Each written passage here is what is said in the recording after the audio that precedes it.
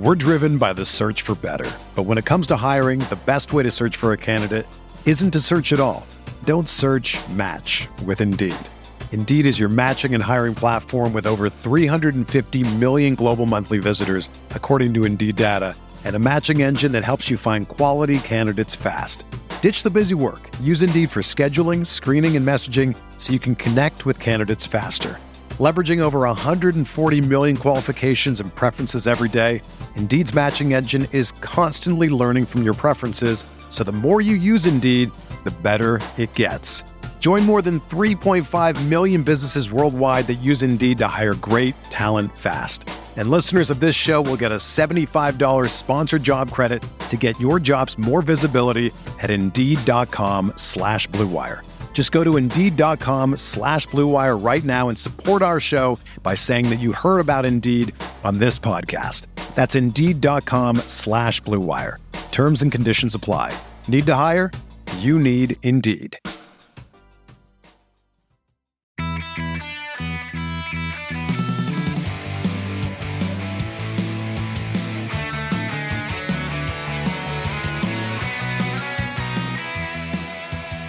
Welcome to the Barcelona Podcast, Unmissable Opinions brought to you by the most influential voices in the FC Barcelona community. Thanks again for tuning into the show. You can tap in your app and check out the show notes to subscribe, leave us a nice iTunes review, or follow us on social media. We're on Twitter at the Barcelona Pod or at HiltonD13, or more importantly, join our Facebook group, TBPod88.link/group. It'll take you right to our closed Facebook group. You can join that after answering a few questions and really get involved in the best that our community has to offer here at the Barcelona Podcast.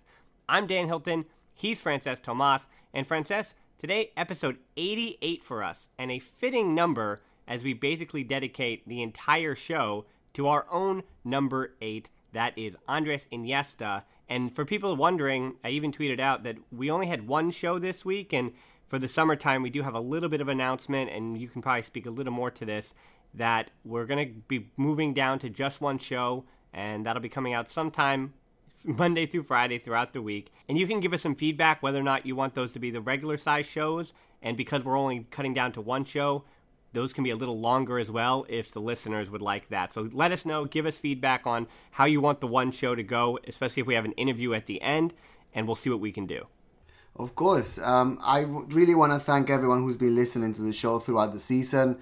We tried our absolute best to do 2 shows a week and bring them to be high quality. We don't want to do sort of a good enough show and some sort of side not that great show for you. I think you deserve better. So it is absolutely crucial for us to bring a quality show whenever possible, and that's what we try our best to do. But you know, now the season's over, we can actually say we are very tired. I mean, I think I'm particularly tired as well because of my daughters sort of moving around, crying all night, etc. So hopefully you can forgive us, because over the summer, so during the off season, we're going to cut down to one show and hopefully recharge batteries during the week to come back with the best show we can possibly give you, and plenty of strength and willingness to obviously continue to record. We know that obviously your feedback is essential. We know that you really appreciate the show. We've got thousands of listeners and we want to be fair to you, but obviously at this moment in time we need to cut down a little bit, because I personally am going to explode if I continue to record so often. So during the off season we're going to switch off for a little while, although we still bring the one show a week. Obviously we're going to have holidays as well. I am currently obviously based in London, UK, but it is perhaps a possibility that we will be recording all over the place. Like if you go back to episode at TBPod88, that actually was recorded in Spain. I was there over the weekend. I didn't get through to the Camp Nou to watch Iniesta's retirement game, the Real Sociedad game, because actually my brother was getting married at the same time. So muchas felicidades, Sergio. Te queremos. And it was a great occasion for Andres, but obviously my family has to come first. And I did watch the game after, and obviously the discurso, the speech that Iniesta gave was absolutely heartfelt and very fitting.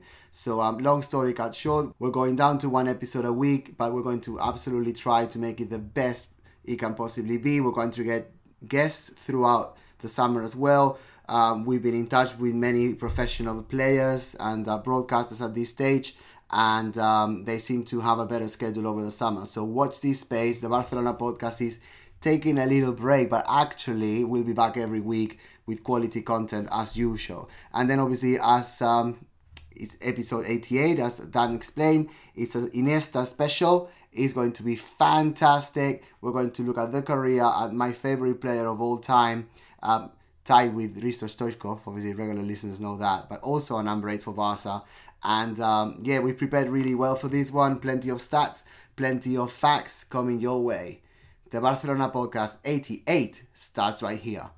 So we've got the 2 segments here. La Gran Pregunta, which is, again, you could ask a number of questions, but it's basically going to be, what is Andres Iniesta's legacy at Barcelona? Again, we're going to do this in a number of different ways. And then, of course, we have La Ronda, some questions from our closed Facebook group, just about their questions about Andres Iniesta and our reactions to them. Well, I'm going to start, Frances, by kind of jumping off what you said in the sentimental way. I think to answer this question first, it's what sentimentally did he mean to us as people and us as culés and us as people watching Iniesta and the team as a whole week in and week out. And you said he's your favorite player.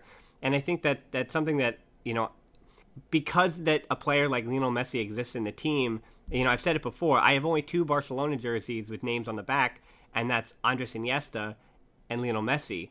And while, my favorite player when I was younger might have been Thierry Henry, when Barcelona came to, the forefront of what I was trying to watch and be involved with every single week, Iniesta and Messi are just a step above, and they brought me a joy watching them that other players don't, on the team and throughout the world, obviously. And I try to get to the bottom of what it is about Iniesta, other than his, fancy passing and dribbling and the occasional goal. But the man that he was out of the Barcelona jersey, and the man that he certainly was when he put on the jersey, was what attracted, I think, so many of us to him.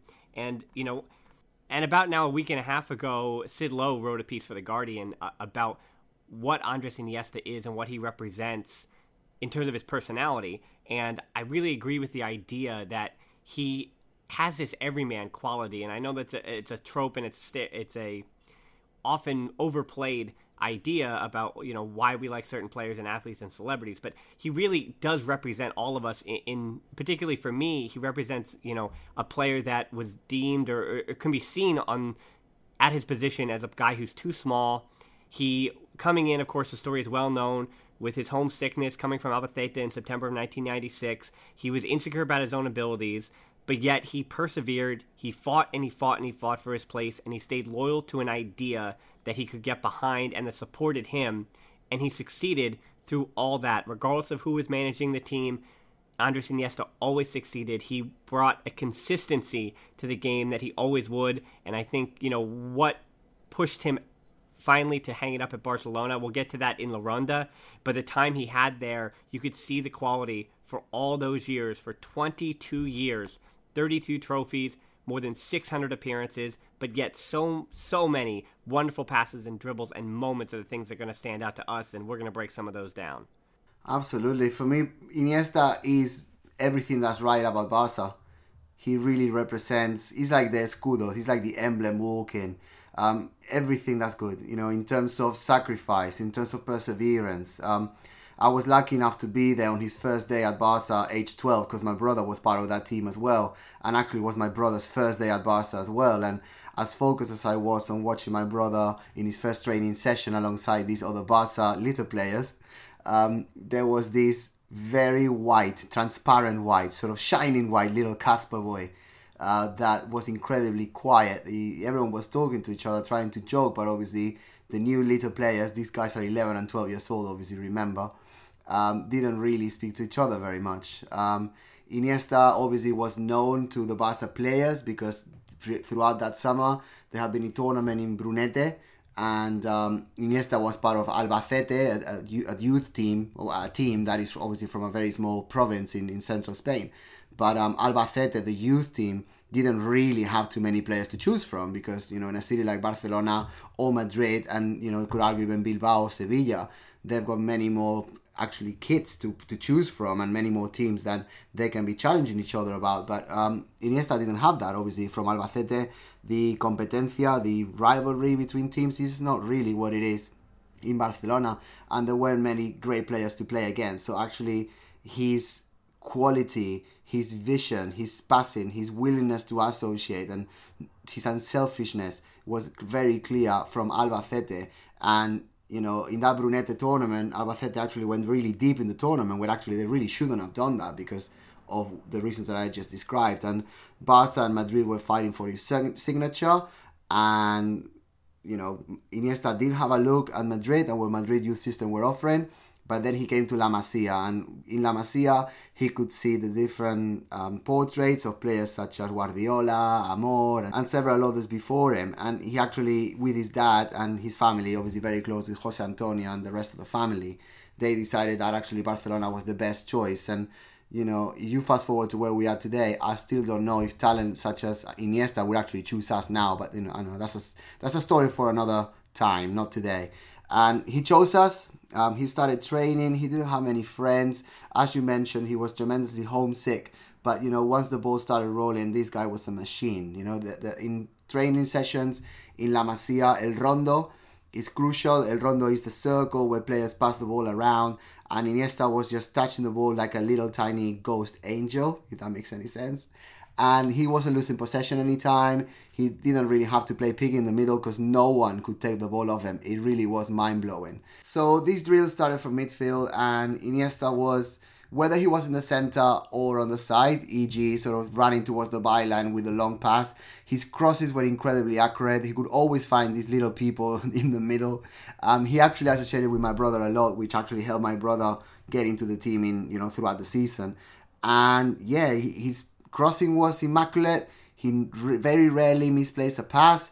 And when it came to actually shooting from outside the area in terms of accuracy, in Barca at the time, obviously it's 22 years ago now, they had the goal, and around the post and throughout the crossbar there were different numbers, which you had 2, 4, 6, 8 and 10 being the top corner. And this guy from outside the area, there wasn't any barrier in front, so it was a clear shot, but he kept hitting 10 after 10 after 10. And as much as I love my brother forever and ever, this guy actually got my attention. He was incredible. And from that moment on, he just moved on to be the player that, millions around the world are crying about. So absolutely mind-blowing what this little guy from Albacete and Fuentealbilla has actually gone on to become and mean for so many people. Yeah, he started, of course, getting that attention. In the 2002-2003 season, he made his first team debut in the Champions League, actually, in Belgium against Bruegels. Louis van Gaal gave him his first team debut. He started and played alongside the likes of Danny Tutolero, David Sanchez, and Sergio Garcia, who's still somehow at 1 billion years old with Espanyol, and the goalkeeper Juan Roman Riquelme. And just throwing out some of those names just tells you how long ago that was. I mean, that was almost 16 years ago that he got his first team debut even. 2 years into his Barcelona career, as he continued to make spot appearances, Iniesta scores his first goal under another Dutch manager in Frank Rijkaard in the knockout round of the Copa del Rey. First La Liga goal came that season in a 3-1 win over Real Valladolid in the 84th minute of the matchup. Barcelona won their first league title then in 2005 after 6 years of not having one. And that was the season that Iniesta really started establishing himself, starting 15 times, really getting a foot in the door. And after that first title in 2005, we know what happens then in 2008 when Rijkaard leaves, Pep Guardiola comes in, Carlos Puyol, Xavi, and Victor Valdez were the captains alongside new captain Iniesta, who gained the captain's armband in just less than 6 years with the first team. And that set of captains, those four, remain that way until 2014, and that really does bridge the way that we called that golden era of Barcelona football that is in the club's history from 2008 to 2014. And in that time, I'm going to give it away early. For me, the greatest Iniesta that I saw was also the greatest team performance I saw, and isn't that a testament to what Iniesta meant to the team? The fourth Champions League title, the 3-1 win over Manchester United at Wembley, was just, especially in that second half, a complete team domination. And yes, the credit, of course, goes to his partners. You saw Xavi shedding tears. Well, he sheds tears because of the kind of connection he had with Iniesta and Sergio Busquets. And the three of them in that game, just absolutely demonstrative.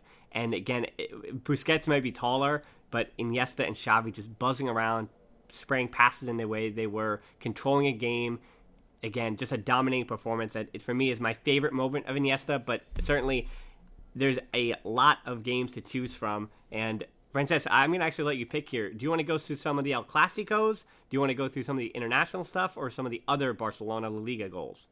To be honest, it really doesn't matter because they're all so great. Iniesta has been a playmaker. Iniesta, still is, isn't he? Iniesta is someone who is central to the scheme of any team he plays for. I mean, luckily for us, his club career has been spent at Barca from the beginning until the very end. Obviously, he seems to be heading to Japan now with the Rakuten CEO. I think it's Kobe, the name of the team. And yeah, good luck to him. But I think during his time at Barca, he's been instrumental. I mean, he has been for Spain as well. But obviously it's a Barca podcast, so I'm going to try and focus it on that. His goals, I mean, he doesn't score very many, and he's not afraid to shoot on goal, to be honest. But the thing is, his skill lays elsewhere, and having Lionel Messi alongside you, and obviously many strikers, you got Ronaldinho, Villa, Eto'o, even Pedro, and obviously the current ones with Luis Suarez and Messi throughout. He has been very lucky to be surrounded with people that can actually finish, and they're not scared to do that, and they have that as their main skill. So he hasn't really needed to do that, and he has decided to step up in moments when you sort of least expect him. I mean, the goals, he's always going to be remembered for the Chelsea goal for Barca and the Spain goal in the Copa del Mundo final, the World Cup final in 2010. But I think it is crucial to know that he has only scored goals, or mainly he scored goals when the team had no other option. So I think that really tells a lot as to how humble and how unselfish he is. He prefers other people to shine through his skills, and he maximizes his potential, he maximizes his magic, and he's incredibly unselfish to make other people better. In terms of performances, I don't really know which one to pick because, again, he is not someone who would score a hat-trick or would score like 5 goals in a game like Leo Messi has done in his life. He's not that sort of player. He is someone who enjoys the unselfishness of getting other people to excel.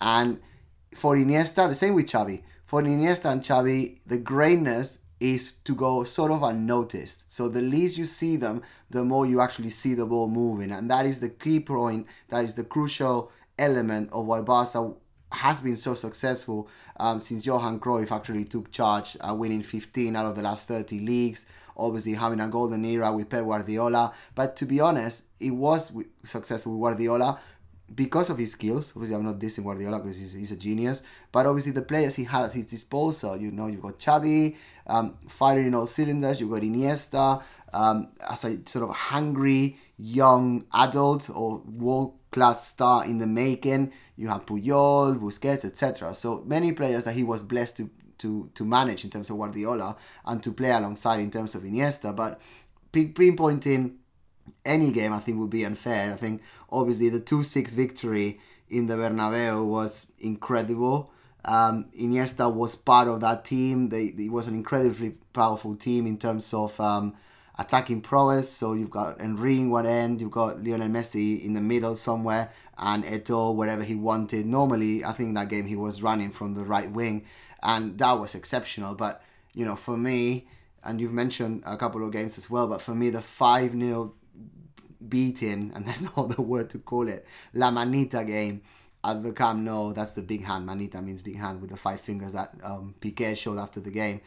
That is exceptional, like I've watched that game several times. I think I've watched it 5 or 6 times since, and Real Madrid were non-existent.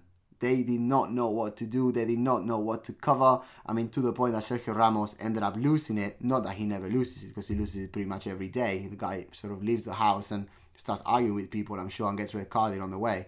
But the game, if you're a Madrid fan, you just didn't see your team. They didn't know how to defend it. They had absolutely no answer to the incredibly pacey ball movement, the distribution, the opening towards the wings, the rotation, the unselfishness, the collaboration was absolutely exceptional. And, you can, if you want, personalize that on Xavi and Iniesta, but, it was a team effort. And it seems sort of bizarre to say that Iniesta's best games are not the games in which you actually see him score or do anything more or anything less than what he is actually the best at, which is being an attacking midfielder that can dominate a game and can change a game at any given point, but actually knows when to hold back, how to play horizontally, vertically, how to move back, how to associate with his centre-backs, and a lot of the time, obviously in later years, it's been Busquets. He's a genius, and if you have watched a Barca game in the last 16 years that you have enjoyed, Iniesta was probably the best man in that team, although he wasn't scoring every goal. Yeah, you kind of ripped through my list right there. I had the 6-2 victory over Real Madrid and the 5-0 over Real Madrid. Of course, that really does seem to be the one where all the eyes are watching, and again, it's a testament to him that those seem to be the games that he is at his best. Scored his first Clásico goal in his 21st Clásico in 2011, scoring a 3-2 Spanish Supercopa win. I also had, of course, the Chelsea. I want to take you back, paint the picture. 2009, trailing 1-0 in that game with 10 men, scored the goal in the 89th minute. And Iniesta himself has also admitted that at the time, at least, it was the most magical moment of his life. And if you would ask him again now, it's definitely that one in a Barcelona jersey. And then again, you kind of did go over this, but I just want to bring up one final idea before we go to La Ronda. And that is the fact that the World Cup winning goal for Spain over the Netherlands in 2010 has actually done wonders for his Barcelona career as well, due to the fact that at the time, he was dealing with a little bit of injuries. He had, believe it or not, he did have some form issues that he has admitted, and by that I mean Iniesta form issues, which Iniesta at his worst is something that all of us would just dream about being able to do. But I think that's the point here is that Iniesta's consistency over the years, that we even forget that time when he was going through a hard time and having some difficulties, because, the Barcelona staff, the medical staff, were able to find a way to get him to the World Cup. And I guess the whole thing is that Messi, who has so much less around him for Argentina, is always knocked for not having a World Cup. And that's something that Iniesta, again, has reached, and a trophy he's acquired now. And the point being is that Iniesta was the guy that won his country the ultimate prize in extra time, nonetheless. He did step up in that big, big moment for a guy so shy and quiet when he was a 12-year-old, coming up so big in that moment. And the other thing being about consistency is we remember that Mario Götze did the same thing for Germany, and now he's not even, or he wasn't at least, on the preliminary roster, of course, for this year's World Cup. Iniesta, at the ripe old age of 34, is indeed going for Spain and probably going to start. And while Götze has been hard done by injuries and form at Dortmund, that's my very point, that Iniesta has always persevered. And Iniesta's worst, him at his worst, like let's say this season where he's really been slowing down and isn't the Iniesta of old, he never looks outmatched. And even this year against Sevilla in the Copa del Rey final, which again was one of Iniesta's, I guess, the beginning of the send-off at the time, he scores the fourth goal, dictates the entire match until he was substituted, and still looked 5 years younger than he actually is. Iniesta, from day one to his final day at Barcelona, again, there were moments where he's been slowing down throughout the years, and we'll get to it in La Ronda, but to me, that's the very reason that he's hanging it up with Barca in the time that he is, because he wants to be always remembered by culés for everything that he's been capable of over his 16 some years in the first team, and that has been absolute majesty. So with that, Frances, I think we'll head over to La Ronda, where we're going to continue again to talk about Andres Iniesta. And the first question comes from Michael Miller, who we also know from Daily Barca. That's another Facebook group that we ask you to, get involved with. And he asked, where is Don Andres going? We've heard rumors of him being close to China, Japan, Australia, maybe MLS. And Frances, you did say it earlier in the show, it's Vissel Kobe in Japan. And that's in Japan's first division. So while he won't be able to be seen much in Europe or in the U.S., that is a club, and some of those matches are seen on certain platforms at certain times, and let's say they're good enough, they go to a Club World Cup. I don't think, unlike Xavi going to Qatar, he's going to be all the way in Asia, but I don't know if he's going to be completely out of mind, out of sight. He's going to be able to have some footage of the things that he's still doing over there. So again, we're hoping that as culés we can continue to enjoy what Iniesta has until he really does hang up the boots forever. So next question, I think that one wraps that one up. Nandan Roy asks, under which coach do you think Iniesta was most effective? And how about I add a caveat? Frances, we have to give different answers. I said Pep Guardiola. You have to say someone else. Villanova. I say Tito Villanova. I think that what Tito was able to do in his short tenure, unfortunately, very short tenure in charge, he was maximizing everything that the team had at the time. And, obviously Guardiola was very successful, but then again, his last season wasn't really a walk in the park as the previous 3 had been. So Tito obviously had been the assistant coach of Guardiola throughout that time, and he actually knew what the players had. And, many argue he was sort of moving the thread. So being the backseat driver, that's a better English expression. He was the backseat driver that actually made the Guardiola team so successful. And, together they were exceptional. And, it is a shame that we never really saw that again when Guardiola left us. And obviously Villanova is no longer with us. And, may he rest in peace wherever he is, which is definitely heaven. Anyway, so he was able to maximize Iniesta's skills. Iniesta sort of felt even sort of bigger in terms of stature, in terms of exposure, in terms of responsibility. Obviously, Messi was sort of freed up from the Zlatan Ibrahimovic fiasco and the fact that, that took some space away from where he actually needed to be influential. And, as soon as Tito took charge, I think Iniesta took a step forward. Xavi was still at his peak, and that really helped him as well. But I think that what Messi has achieved under Villanova wouldn't have been achieved without Xavi or Iniesta behind him. And I think he was absolutely spectacular. And, I'm not basing it on how many goals he scored or how many crosses or how many this or how many that. It's actually the feeling that he was so commanding, he was so influential during that time that, that I'll be able to tell my grandchildren that I watched Iniesta play when he first got to Barca and throughout his career. And that's what Barca is all about, as I said at the start. Yeah, I think it's very telling that we haven't gone over how many goals he had, how many assists. And I think it's on purpose that we're kind of avoiding those kind of statistics because they could never, ever paint the whole picture of what made him just so effective under every coach that he had under. And Frances, I want to compliment you as well. I tried to throw you off there, but clearly, you'd say that you eat your Wheaties, but for this show, we'll say that maybe you drank your Iniesta wine, and that has empowered you to have the confidence to answer that so quickly. Of course. I don't need to drink any wine to talk about Iniesta. I could be doing this all day. So Spiro asks, as we slowly lose our once-in-a-lifetime generation of talents on the field, do you guys see Iniesta and others returning to the club, technical team, and board? And, we've mentioned, nicknamed PK, El Presidente, things like that. And those things are well known. Xavi with ambitions of getting his coaching license, and Victor Valdez getting his as well.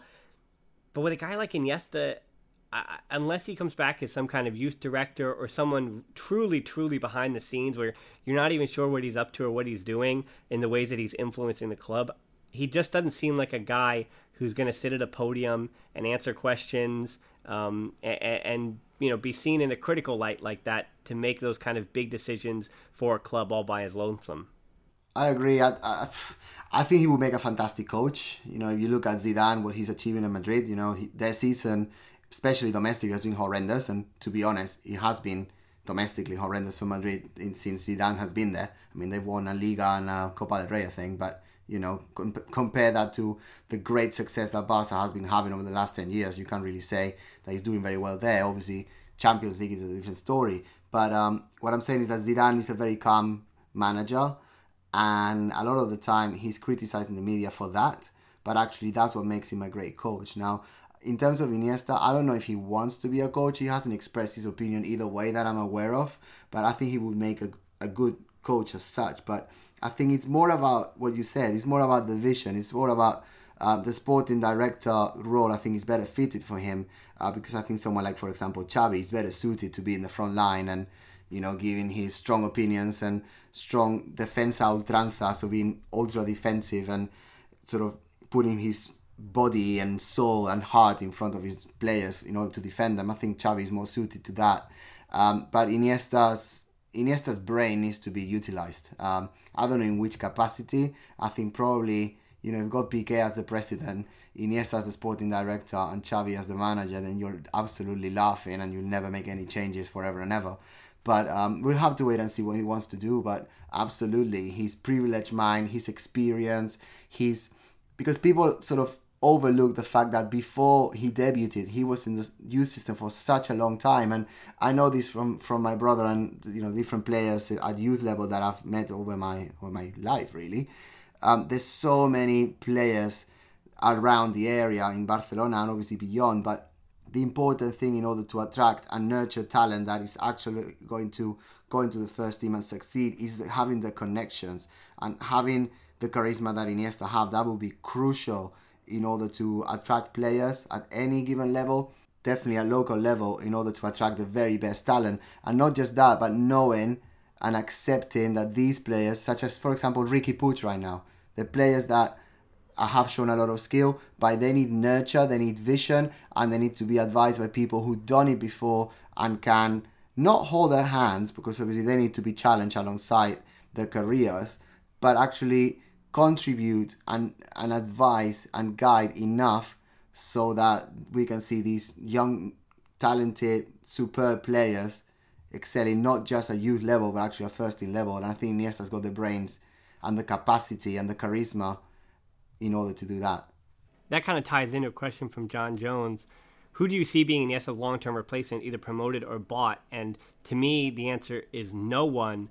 But the answer would be, if someone could be groomed in the ways that Iniesta was, we could see a player with a similar, with that similar Barcelona DNA, if you will, someone who's grown up with the academy and winds up being able to do a lot of the things that he did, just not being Iniesta. And again, there are no replacements. There are no direct replacements for so many of these legends because of just how good they were. Again, when we talk about Iniesta, we might be talking about the greatest Spanish midfielder to ever play. And that's over the course of 130 years of history. Iniesta might be the absolute best. So there is no replacement. And John Jones does put it in quotations, because I think he also is admitting by asking the question that there is no replacement. But I think it's a good nod of you, Frances, to say that if there is some kind of replacement, if you will, out there, it's coming from the youth academy. And again, I don't want to put the kind of burden on just a name like Puig, but I'll say it's a Puig or a Callado or a Jandro. It's one of some kind of midfielder somewhere. There might be a Xavi Simons. There might be some player down the road who might not even be born yet that's going to be very similar to Iniesta. But now it's on Barcelona to be able to cultivate that talent in the same ways they did with Don Andres. For sure. There will be players trying to do, or aspiring to do even, what Iniesta has achieved on the pitch and trying to copy or mimic or be as similar as they can possibly be to what Iniesta's movements were. But there is no replacement, there's no replacement for Xavi. We still haven't found a replacement for Puyol. We've got Umtiti, who's a very good centre-back, but he's not Puyol, and he obviously will never be able to be. And, there's no replacement for Iniesta. These type of players, especially when they've sort of grown through the Barca system and retired with us, they irreplaceable, irrepeatable. They're never going to happen again. And we just have to cherish the memories, because that's what we've got left at this moment in time. And we are lucky that we can look back at everything that he has achieved. And moving forward, there will be other people playing the position, but no replacement, I don't think. All right, final two questions. We'll make it quick. Roman asks, of all the stories you know of, which is your favorite that is likely least known to the public? And I don't mean to piggyback on our friends, and we did have John Driscoll on the show a few weeks ago, but I want to piggyback on a story that was mentioned in Graham Hunter's book about Barcelona, and this was mentioned on the Liga Weekly, their final show for a while. And again, we give them plaudits and good luck for all the work they've done in the past and all the work that we know they'll do in the future to help La Liga and, the Barcelona brand, at least, of course, they're not preferential just Barcelona, but, have that all grow in the future. But anyway, Roman, the answer to that for me, at least, is a story that is in that book about Iniesta's relationship with Ronaldinho, and that we know Ronaldinho is taking Messi under his wing, and we know that Messi was able to express himself, and Ronaldinho kind of brought that quality out of the quiet, diminutive Messi. Iniesta, meanwhile, saw the lifestyle, we'll say, that Ronaldinho was living, that spotlighted lifestyle, and Iniesta didn't really know at the time, he was a young player in the squad, was kind of uncomfortable with the idea of that's how modern footballers were. And, of course, the British tabloids, and you don't know a lot of those stories, about what's happening in Britain with a lot of those players at the time, with the nightclubs and everything. But Iniesta was a guy who he wasn't sure what that truly meant. And then even the team medics would say, no, that's just Ronaldinho. But that is also a light of what professional football can be. It's your responsibility now as an adult in this club to kind of make your own way. If you want to stay out till 2 a.m. and then try to play in a Champions League final and you fail, that's on you. Or if you succeed, all the better, that's on you. And Iniesta, that was a moment where he had to say, all right, this is the way I'm going to do it. I want to do it that way. And again, that's another reason we love him, because he's a player that chose to do it. I don't want to say the right way, Frances, but I think you know where I'm going with this, and that Iniesta did it the way that we really respect. The right way. I agree. For me, it is the right way as well. I just got one that I think most listeners would know. In 1999, it was the Nike World Cup.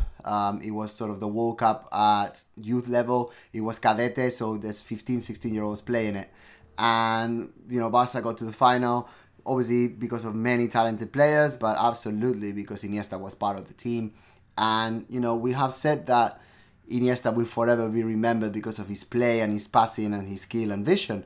But actually, the goal against Chelsea and the one against Holland in the World Cup final are pretty much the highlights. But he scored a decisive golden goal before in his career at Barca, and that was in 1999 in that final against, I believe it was Manchester United.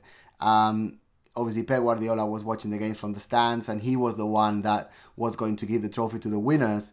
And he very famously went down and said, "Today I've seen a player who knows how to interpret the game better than me, and you will remember him." And obviously, later on that day, Guardiola went off to Xavi, they were both in the first team already, went off to Xavi and say, "Today I've seen the player that is going to retire us both." And he was right. All right, final question we have time for today. Rick asks, if you had a chance to have dinner with him, what would you guys like to ask him? Great question. I think I would ask him how it feels to be so respected, so loved around every part of Spain. Because at this moment in time, we know because of the Catalan move for independence, Catalans are pretty much disliked everywhere else in the country. And Iniesta, obviously, he's not Catalan, but he's lived in Catalonia more than half of his life, obviously. And I like to ask him how it feels to be admired like that. And yeah, that. Frances, for me, I tried to get away with the question, would you please come on to the Barcelona podcast? I think it would probably be the first question I try to ask. And again, I don't think that one would count, because I think the second question I would ask Iniesta would be, of all the moments and all the memories and all the time you spent with Barcelona, what to you do you think it means to wear the colors, and what do you think the Blaugrana represents? Good question. Yeah, I think I think I would want to know at the root of what he loves so much. Why, when players are done playing, again, it's because of all the time they spent with clubs. It's because of all the dedication they gave to it.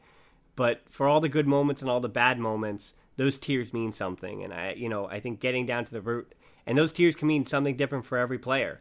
And for Iniesta, we know that his tears, and the reason that, whether you physically cried or, again, just emotionally felt that strife that he was leaving, it's time for him to go, and we all know that it's time for him to go. Father Time, the old cliche, is undefeated, but Iniesta has left such a legacy, and that's why, we could have spent not just this show, but we can spend all summer having shows about him in the future. We could keep going on and on about all those moments and wonderful times he had with the Xavis and the Pujols, and because he bridged so many different generations, going all the way from Juan Román Riquelme all the way to Ousmane Dembele, bridging the gap in between multiple generations of footballers. He's a guy that's got so much and so many memories and so many good things that will continue to wax poetic, as Roman said, about him for many, many weeks and months and years ahead as we continue to remember Don Andres. Well, that'll wrap up this edition of the Barcelona podcast from Frances and I. Again, it was really fun to give an ode to Andres Iniesta, but you don't have to stop listening to the Barcelona podcast at this moment, because even though the season is over, we are not done. We've got, again, some big things planned for the summertime. As we mentioned, some big interviews were too busy during the season doing certain very important things, and so their schedules have opened up. We're going to be trying to nail down some of those interviews to be giving you still the best quality content we can all summer long. Also, there's a little thing called the World Cup, and I know that while Frances and I will not again be watching every minute like we do of the Barcelona season, there's a billion Barcelona players playing on Spain and France and Germany and Argentina and Uruguay and Brazil and Croatia. I think I got all of them. I'm probably missing one or two. But nevertheless, Barcelona is everywhere throughout the World Cup, so I will be tuning in. Frances will be tuning in as much as he can, and we're going to probably be talking about some of that, be talking about some of the storylines, and even the players that aren't going to the World Cup, like Nelson Semedo and Andre Gomes. With Portugal, plenty of transfer rumors as well, as you guys know, and I'm going to try to make sure that not all your questions are related to transfers. We'll try to answer some of the other big things, and maybe Frances will also get into some of the other things that we wanted to talk about in the past, as far as, the Dutch legacy of the team in the past. And again, going back in the history books, talking about the Hungarians from the 50s, etc., etc. And the summertime is a special time for Frances and I to really take our time with notes and get to doing that. And again, as Frances said at the beginning, to live our lives. Anything else? No, I just want to thank the listeners for putting up with us all year.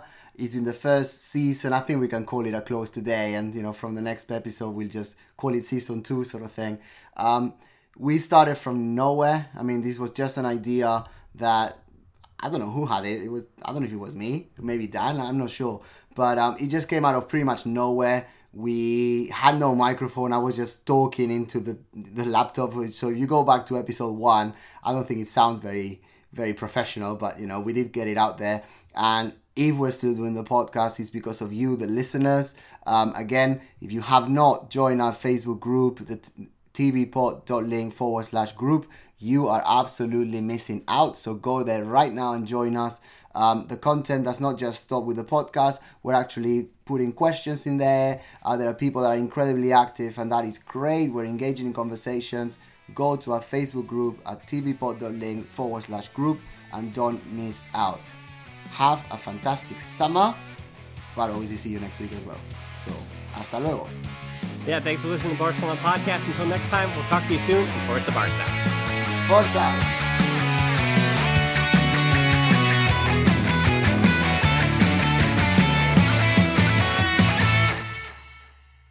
Have you heard about the 2018 study that showed half of prenatal vitamins tested had unacceptable levels of heavy metals? No?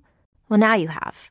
I'm Kat, mother of 3 and founder of Ritual, the company making traceability the new standard in the supplement industry. I remember staring at my prenatal vitamins and finding all these things I was trying to avoid.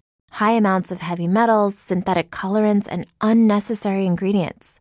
So, at 4 months pregnant, I quit my job and started Ritual because I believe that all women deserve to know what they're putting in their bodies and why. I'm so proud of our prenatal vitamin. The ingredients are 100% traceable, it's third-party tested for microbes and heavy metals, and recently received the Purity Award from the Clean Label Project. You see, we trace like a mother because, let's be honest, no one cares quite like a mother. But don't just take my word for it. Trace for yourself with 25% off at ritual.com/prenatal.